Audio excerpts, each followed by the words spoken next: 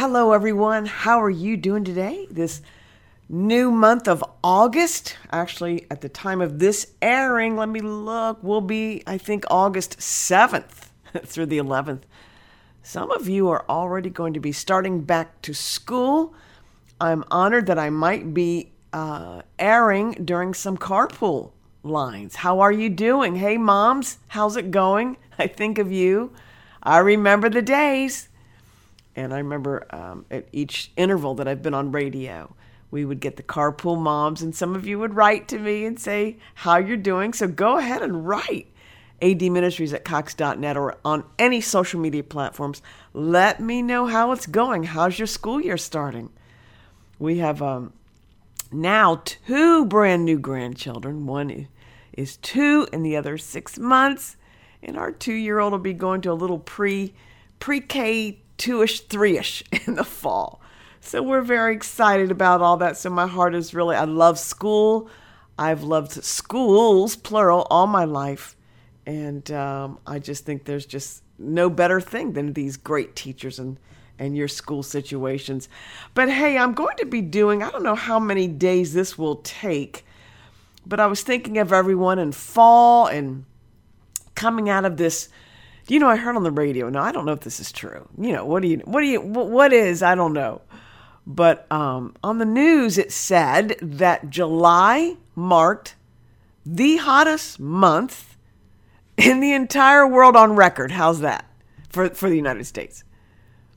That on record, the month of July 2023 was the hottest ever recorded. Now, I'm trying to think, did they say on the planet or just the United States? So, bottom line, it's hot. I know Arizona was going like a 26-day streak of 3-digit temperatures. Man, that's brutal. So I was thinking of that, thinking of everyone coming off of some of that heat, going into fall. And I thought, I wanted to do, God's doing a new thing. And I thought, even with that, there's a continuum, isn't there, in the race? Hebrews 12:1. Therefore, since we have such a cloud of witnesses surrounding us, let us lay aside every weight and the sin that so easily ensnares us. Now watch.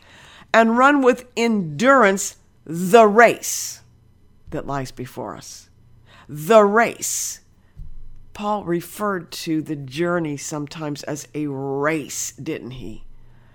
He would say in 2 Timothy 4:7 and 8, and 1 Corinthians 9:25, he would use the language of an athlete who's winning an event. 1 Corinthians 9:24, do you not know that in a race, there's our word, all the runners run, but only one receives the prize. We are all run in a way that you can obtain the prize that God has for you, which is Him. But also there are goals and visions and dreams and destinies to achieve and boundaries and territories while we're here. Run that you can win that.